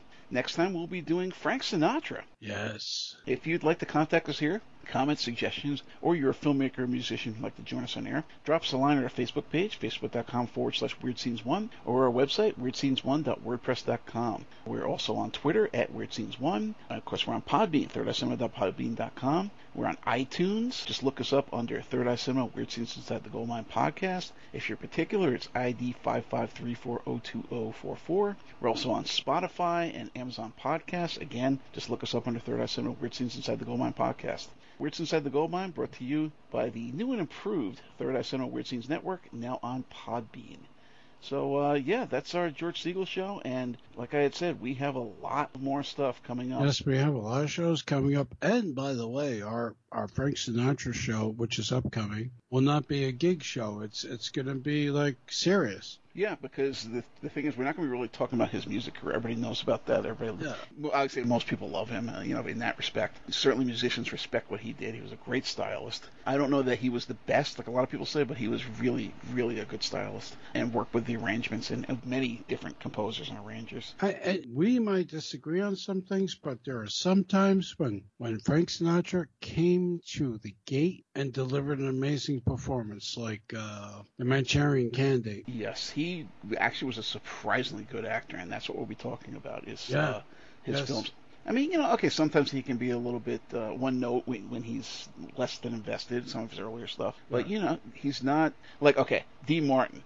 Great Matt Helm films are lots of fun, but you just think, okay, look, Dean Martin's making a movie, ha ha ha. The Salt and Pepper films, I love those. The Sammy Davis and Peter Lawford, they're jokey, okay, fine, they're good for what they are. Frank Sinatra is actually capable of doing some heavy, dramatic stuff with some heavy-hitter co-stars. But that's what we'll be talking about. That's what we'll be talking about. And we got plenty of stuff in the kitty here that we'll be getting to. Like I mentioned, Jackie Bissett, and we talked about Brian De Palma, and David Cronenberg, and Richard Benjamin, and Ernest Borgnine, and I can't even remember them all. I actually looked the other day, I said there were 7 more. There are 10 shows that we decided. Wesley Snipes. And they all sound good, right, folks? Yeah, because who would not want to hear about those people? You know, Cronenberg, I know there's a lot of Cronenberg fans out there. I'm sure it's going to be an interesting show because, like, I don't know, there's some things I don't like, and there's some things you do like, and then probably some things we don't like collectively. Crash.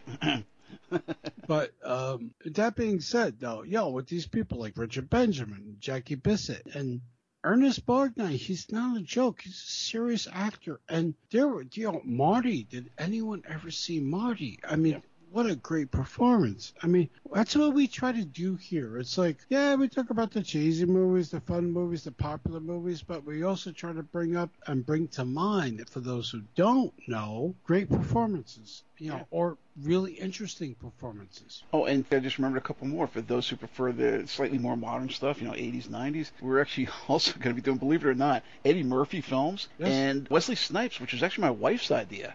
I was surprised at that one. I was like, that's a good idea. That's a good idea. I like Wesley.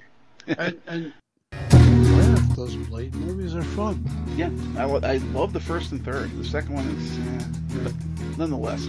So we have a lot of stuff on tap. I don't think I even named all 10 of the shows. Yeah, we're gonna keep it going for another year plus. And by the time you hear this, it'll be a bit because already it's just 4 shows that I got to edit. And we're also going to be doing Sinatra very soon because I'm more than halfway through that one research. Thank you for listening. We always appreciate our audience. Yes. All right. So we will see you next time around. Sinatra. Enjoy.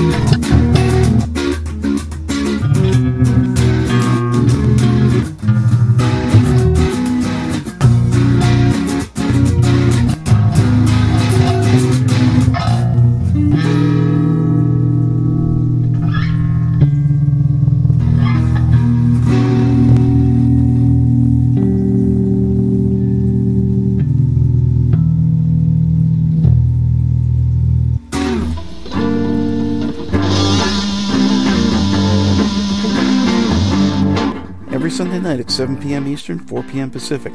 Tune in to Third Eye Cinema, your source for in-depth discussion of cult cinema with a focus on film that matters. Cult, grindhouse, drive-in, independent, and underground film from the dawn of the talkies through the early 90s. This is a forum where we explore genre film and music from around the world, in-depth conversation and career analysis with directors, actors, and musicians, and open discussion on films that matter, those that fall outside the mainstream corporate film by boardroom committee. These are the province of the auteur, the visionary, the dreamer, the outsider. None of that direct that passes for mainstream film these days. This is all about the glory days of independent cinema from all over the world, any of the hotbeds of obscure, oddball, or generally wild cinema available on DVD from the dawn of the medium to this very day. Join us as we delve deep into the cinematic netherworld here on Third Eye Cinema, Sundays at 7 p.m. Eastern, 4 p.m. Pacific, on the Big Papa Online Network on Blog Talk Radio. What is At Eye Level? a reductio ad absurdum look at the headlines, from politics to pop culture, from the corporate to the individual. Every Monday at 6 p.m. Eastern, we take a not-so-serious look at the serious issues of the day. Whether it's politics, economics, social issues, music, or old movies and TV shows, we discuss everything the corporate media overlooks while making you laugh at the absurdity of it all. Hell, you gotta have a sense of humor about life. Just look at the headlines. So join me, Matt G. And me, Doc Savage. Every Monday at 6 p.m. Eastern as we navigate the sea of trolls, talking points, and trickery. And try to figure out a way to be there when tomorrow comes. At eye level, bringing more to you. Only on the Big Papa Network, on Blog Talk Radio.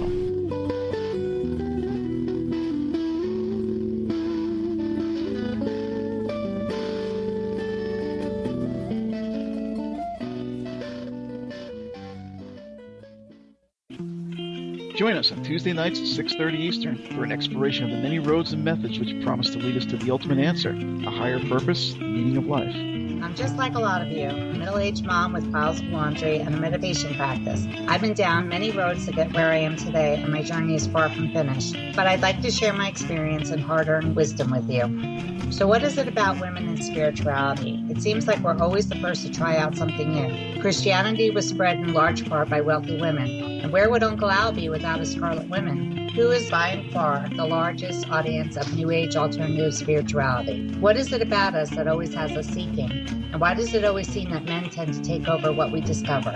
Join us for a dialogue between two long-lost friends representing both the yin and yang aspects of the whole, each of whom have traveled multifarious paths all across the spectrum of spirituality, the dark side and the light, from the organized to the out of the way. This show is for all those frustrated in their quest who've been through various stops on the spectrum of spirituality and found them ultimately unfulfilling. Join us for some hard-earned lessons and thoughts on potential new directions and possible value in what inevitably fails in organized practice, but which may have some merit to the solo practitioner and fellow seekers of truth in this journey towards light. Moving towards life. Lessons in life and spirituality from an unconventional seeker. Bringing more to you, only here on the Big Papa Online Network. On Blog Talk Radio.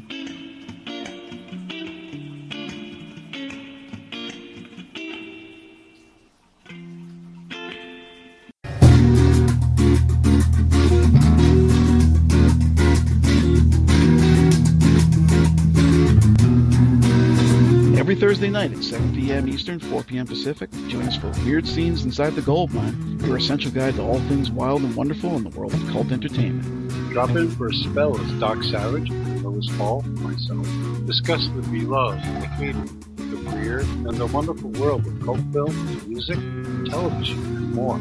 We'll be covering classic films, shows, musicians, and literature of the past, with an eye towards what new visions may still arise from the soullessly derivative mire of our modern age. Tune in, turn on, and take a step outside the mainstream as we dig deep into the rich vein of cult cinema, music, and television, right here on Weird Scenes Inside the Gold Mine. Only here on the Big Papa Online Network. On Blog Talk Radio. Hello, how was your audio? Sucks. I don't know if you can hear me, but this whole thing is not working. All right, hear me, Matt? Hello, can you hear me? Hello? Yes, can you hear me? Yeah, see, if you're saying anything, I can't freaking hear you. Oh, that's not good. It's so bizarre. Okay. Hold on. All right. Hello? Yes, hi. Hello? Hello. Hold on, I have an idea. I'll call you back in a minute. Ooh. You're really quiet and muffled. Let me try this. Hold on. How's that? That's much better. How's that? That sounds fantastic. Fantastic. Wow. Yeah, best you sounded in weeks. At least better than last time. Wait. I can boost. Hold on. Okay. How's that? Sounds pretty much the same as the last one, but they're great. They sound good. How's that? Same. Lots of bass, very clear. Sorry. I may have to return these headphones because the driver won't install. Really? Why not? Yeah. I do. Why? It's like they're going to say your computer's cheap or something, or too old, even though it's not. No, it's not. It's a year old. Yeah, I know. A year and some change. I'm just telling you, that's what they always say. Yeah, I'm running Windows 10. Right. And believe me, well, I haven't had a lot of time, you know. Yeah. My Sunday. Oh, yeah, how was the baby shower? Well, no, it was the baby's birthday. And, Okay. you know, you really want to go, but keep the peace. Like, you know, you have Yeah. to do a couple of pieces, keep the peace things. And Uh-huh. But I got there, and I was like, you told me there'd be some American food. Uh-huh. All Filipino, my blood pressure, I can't eat this shit. Yeah. And all they had was Filipino food. And so I ate rice. And I had 2 beers. And, you know, the guy's a bartender, but he just got off his shift at 5 a.m., so he doesn't want to make drinks. You know? Yeah, sure. I'm like, thanks a lot. Oh, eat something. Like, what the fuck can I eat here? It's Exactly. like salt and fat. That was like my drummer. I don't even want to get into that story, but this person that he wound up with, which, oh boy. Anyway, let's just say that people saw her at my wedding and kept asking if it was his aunt. But anyway, I went to their, I guess it was supposed to be an engagement party, but it was really just in her mother's house, which is kind of like a dumpy ranch with and they had all this like a table laid out like it was a catering thing, but they made it themselves in the outside porch that they had, you know, like a back sort of half enclosed porch that was off, like an addition off it. And all they had was like crappy, it wasn't even ham sandwiches. It was like really sleazy, like you get in grammar school, like the sea lunch. It was like that kind of white bread with like, you know, peanut butter and jelly or some crap like that.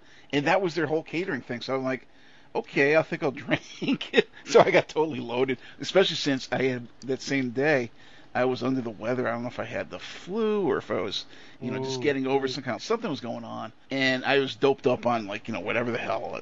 I don't know what kind of drugs I was taking. You know, it was one of those over-the-counter jobs, but still. And, of course, mixing that with a whole bunch of drinks and no food all day, I was, like, loopy. It was quite an experience, that whole event. My niece, you know, the guy's wife, you know, she goes, oh, make yourself a drink. And I'm like, this guy's got he's a bartender, so he has, like, a selection, right? Yeah, right. I'm like, this is fucking weak. I mean, Lou Paul got better than this, you know? You know, people always used to say I make drinks like triples. They're like super extra strong, but no, but really, the guy is a bartender. He's I think he's by Koreatown or someplace like that. I should go visit that. But not if he makes drinks that suck. well, no, like his home selection. I'm like, so you know, she goes, make yourself a drink. I'm like, you don't have this, you don't have that, and I'm like, no, I'll wait till he comes back, because he kept going out and getting his. Wow, he had some weird ass fucking friends. He had the smallest, skinniest guy I ever saw, and he was like, he goes, he's my brother. I'm like, oh, that's cool, man. You know, you got a blood brother, and it was like this really small black guy came with a backpack, kept it on the whole time, and just kept it to himself. Okay. I'm like, yeah. And then well, you got to wait for this one. You got to wait for this one. Okay. This other guy comes. He goes, oh, he's one of my best friends. So he looked like a fey Latino dude with this hot Korean girl, and this is his girlfriend. I'm like, wow. And when she left, she goes, hi, goodbye. I didn't get a chance to talk to her. Like, no. No, but it was like, no, the worst is yet to come. So I wanted to bail. I was going to take a Uber or Lyft back home midday, and my wife says, oh, it's not right. Okay, yeah, okay. They're all watching fucking football. Now, you know me for years. I've been to things like that. Man, what'd you think of that game? Yeah, right? Because you know why. Yeah, exactly. Same here. Yeah, I have no interest. I've been in those situations, trust me. But, you know, I'm watching these guys like, oh, shit, man. Oh, fuck. Did you see that? And I'm just sitting in the corner, like, staring at him, like, okay. How soon do I leave? I don't want to, like, offend the person I'm there for, but Jesus. So my niece's husband's father, so he's had a lot of back issues, this guy. He's a drummer. Was a drummer. This guy just chewed my fucking... So what do you think, man? Like, Cream's the best band ever. I'm like, well, no, you know. Nah, man, you know, say, I got a pro set. Wow, you got a pro set? That's good. Okay. Yeah, I practice Cream, and, you know, what do you like? You know, so I want you to be my... What do you mean you want me to be your guitar player? I got nobody to play with. Where do you live? I live out by PA. Oh, my God. Like the Jersey border? And I'm like, I don't know, man. So I don't really play much guitar. I'm busy doing other stuff right now. And hours and hours and hours. And so I'm like, hey, if you're on Facebook, follow me. I'll follow you, and we'll see where we're at. Yeah. I can't find you. I'm not really on Facebook. Look for Tony Bruno. That's my alias. Really? Like, okay. So I asked the son. Right. I was like, so, hey, your dad says he's, where? I can't fucking find him. Oh, I'll send it to you. And it was like 4 days later, nothing. That's all right, fuck it. Same thing happened to me. There's this guy that my wife knew this girl. I guess she worked with her for a while, right? And this whole complicated thing where this guy's actually her ex, but somehow they're back together, living together, and they're like the bickering Bickersons. They're apparently, I don't know, because I'm sure he wanted to. He kept saying stuff, but she kept like rebuffing him. They're apparently not fucking anymore, but they're living in the same tiny, cramped little apartment, just bickering with each other all the time. So, but the guy, I liked him, but he was like a biker, an ex-biker, and I think he was an ex-con too, but nonetheless, he fixed bikes now. That's what he does. He's like goes to motorcycle shops, and he's like the gearhead that fixes so you thought he was okay? Yeah, no, he was fine. Except that, of course, he's all hopped up on meth or whatever else, so he's like jumping around everywhere. But he was a drummer too, and he was like, oh yeah, we gotta do something, man, we gotta do something. Nothing ever happened. Like, give me a call, whatever, and do something. No, nothing. Well, no, I said to this guy, look, if you ever want to really do something, this is what I like, and this is what I can play with. Yeah, exactly. So I said, look, I saw this band, and it's a Yes tribute band. And I saw this guy's pretty good. Yes, he's my friend. Wow, he's got lights in his drum kit. I said, yeah, he does. Mm-hmm. It's pretty cool, actually. Oh, how does he do that? It looked kind of cool, Yeah. I told you last week how that ended up. So, I don't know. But so, yeah, that was that. And so my whole Sunday, we got back at like fucking almost 8 o'clock, So I didn't have any time to do my show. Right. And, yesterday, working all day, and I had to run out and run to Madison Square Garden. I recommend, though, I know it's very rare you go into Manhattan, but there's this taco place. Okay. With a rooftop, and it's reasonable. Really? And the food is delicious. Which, by Madison Square Garden? Yeah, it's on the corner on 8th. Yeah, when I was there, like, every friggin' day practically living there, that was all, like, Lower East Side and the East Village, and maybe bleeding into Chelsea, maybe bleeding into Chinatown. I remembered this place. Well, the diner's still there. Remember the TikTok? Yeah, sure. So I looked in that place, and I said, you know what? Let me check out this other place. I remember it there. And they had one seat. Thank God I didn't have to go to the roof. And, it's like fucking 3 stories up. And, no, the food was very good and reasonable. And, they had some tap beers. And I was like, okay. Getting into the garden's ridiculous. I've been there twice in the past couple of years. They're doing construction. No signage. You got to just, go on a whim. Oh, do I go in this way?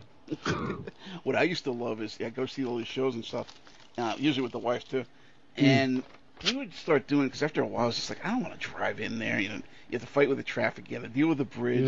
Then you got to find some kind of parking. Half the time you wind up having to do a damn garage if you're going to see the show, because I was always getting, God, I got so many tickets. But and then after all that jazz, it was just like, I don't know, what the hell, let's just go and then relax. We'll take the damn bus in and enjoy ourselves. Well, the problem with that is it's fine on the way in. But on the way out, when you're dealing with big Port Authority there. Port Authority, yeah. Holy that's shit. What happened to me last night. And you get there after midnight, and everything has changed, and nobody knows where to go. We're all looking at each other, like 30, 40 people. They move signs. You can say, okay, well, you go up to this floor, which there's nobody around you to ask. But if you find somebody, they tell you, okay, go up to floor C, terminal X, whatever the hell it was.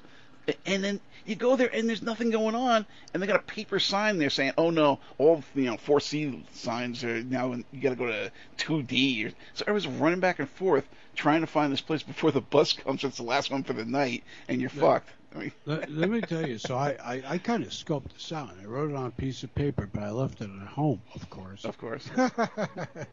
So I was like, I'm going to leave early during the set because I got to take a bus. Yeah. And I was like, wow, it's getting better. He's sounding better. All right. This is a good show. I'm like, fuck. All right. This is like After Avalon with Love is the Drug. Doom, doom, doom, doom, doom. Two drummers, powerful bass. I'm like, I like hearing that shit. And I'm like, all right. Right. Oh, the love, the. They ended with Jealous Guy. I'm like, oh, shit, it's 11:40. So I got 20 minutes to get to the Port Authority before my ticket is void. Right. For my bus. And I'm like, it's pouring outside. I got like this little tiny like umbrella for like this, somebody like your wife. Somebody really tiny and small. And, yeah. And I'm like, fuck. So, it's 6 blocks. But I'm like, oh, wow, there's like these trannies that look like guys. Uh-huh. So you wouldn't even be tempted. It's like, if the trannies look like girls, it'd be a different thing. But, I'm walking up 8th Avenue. I'm like, Jesus Christ. Uh-huh. And, I see some like guys in suits talking to, you think the days are over. They're not over. Guys in suits talking to like meth out sluts. I'm like, wow, you look like a businessman, as I'm walking, really fast in the rain. Wow. Because I'm a guy to, like, watch this shit. I'm like, dude, what are you doing? You came out of the office late, and you're talking to somebody like you're going to get everything that you get.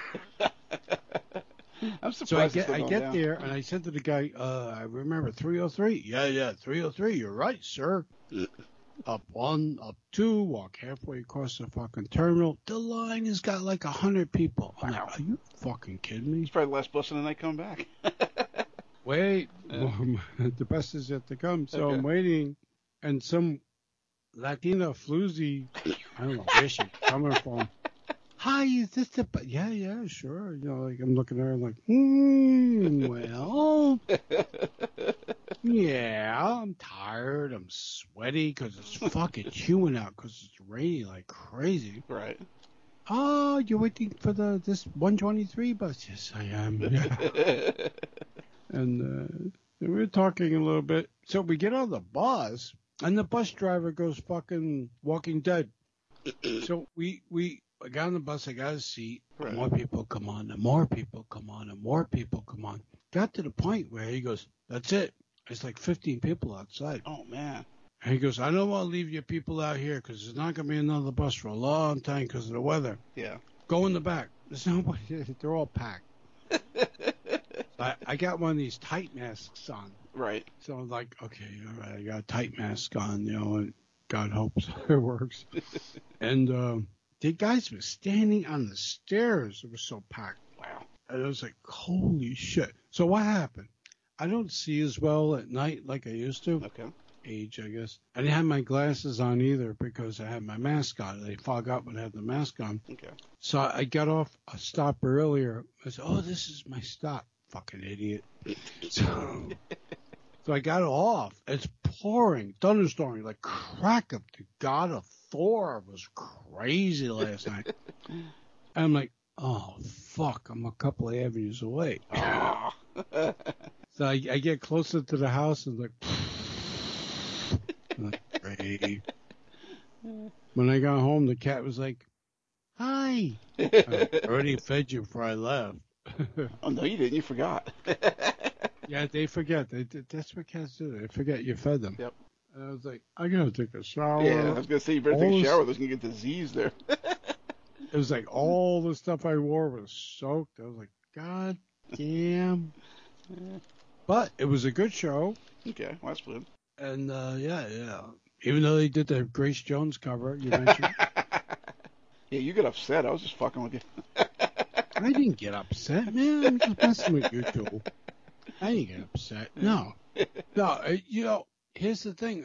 They played Toronto and they played Washington. And a lot of people were sharing their videos. Right. And some sites like Sound Consequence or Consequence of Sound and some other things like that. that I follow were sharing these videos and said, "Oh shit, Brian Ferry sounds fucking terrible." I was like, "Well, eat it, right?" Yeah. And he's how old is he? 70 plus, Mm-hmm.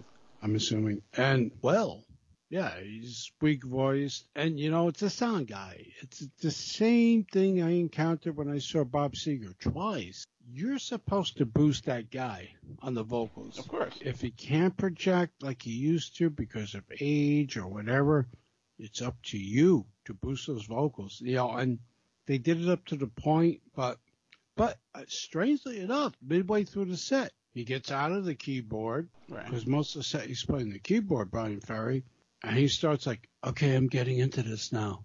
Whoa! And he's like, "Oh, he sounds better." Right. I'm like, all right. You're never going to see him again, so that's why he went. And so was Eno there too? Huh? Was Eno there too? No, Eno wasn't there. And here's the interesting thing. When they first announced the tour, Eddie Jobson was supposed to be there. Okay. Eddie Jobson was on a couple of those Roxy albums. Eddie Jobson was in Yes and a couple of other things. And strangely enough, the tour begins now with Eddie Jobson. So we have two other keyboard players. They had two drummers, as you can see. Right. Which is interesting, But this kind of music, do you really need two drummers? But I kind of get it in a way, because it's like filling in any kind of open air. Yeah, it's like, do you ever need two drummers? But I can see that. Yeah, it was good. It works when you got a drummer and a percussionist like Santana. Yeah. When sometimes the other drummer was playing percussion, sometimes they were both going at it. Yeah. I felt so young last night. Sitting next to Richard Butler and who else was there? Richard Grieco? Matt Dillon. There you go. Matt Dillon. Yeah. No, but beside that, everybody was really nice. It's funny, Elaine Dover said, "Hey," I didn't even notice. People said, "Did you get upgraded?" "Yeah." "What's that about? I want to get closer." Well, listen. Wait till the first act is over, and then more people will come. And if you see some open seats, go for it. Don't go for it now. Should I ask the guy if I can get closer? No, don't ask the guy. It's like concert etiquette. Like if you see empty seats, go for it. Exactly. But this is like a 65 plus crowd. Mm-hmm. I was like, I feel like a kid. Yeah. Now, of course, people keep passing you, and like, I have to get up. Well, here's the thing, though. I had a good seat in the 200s on aisle 1, row 1, seat 1. Mm-hmm. So, I'm going in there, and they're like, "Would you like to be upgraded for free?" I'm like, fuck yeah. So I figure if I don't like the seat, I'll go back to my seat. Mm-hmm. And the guy says, "Oh, you're in the aisle seat. It's okay." Because when they redid the garden, it's for people 5'4". I'm 6'3". My knees were out. There was a really nice guy who was like 6'6". Okay. Who said, "I have the seat next to you." So we talked a lot before any of the band started, and he's like, "I think I'm going to find my own seat because I said, "Yeah, I don't think you're going to be able to sit next to me, man." Because you're even taller than I am, man. What are you going to do with your legs? Exactly right. No, it was a fun night, except for I get off the bus, the wrong stop, and thunderstorms and soaking wet. I'm like, shh. I forgot you fed me. Yes, things like that. So you want to test this? Let me know how it goes. Okay. All right. Ben Gazzara of Marco Ferreri's Ornella Muti starring take on the hard-living poet Charlie Bukowski, Tales of Ordinary Madness. How do you hold on? How do you find like the deepest shit movies these guys do? It's the only ones I care about. This bottom line. So what do you do that's culty or interesting or funny? It's Any like one of Ben those. Gazzara of like killing birds and ripping your eyes out, but Eustacio Bernardo. Everybody's gonna go for like, oh, look, what's the Oscar winner? Oh, please take that stuff and shove it up your ass. Well, you got I already told my opinions Dylan, about that. E.J. Marshall too. Yeah. So let's say, got me laughing. Bo Hopkins of Tentacles and Nico Masterakis of Nightmare. Tell me.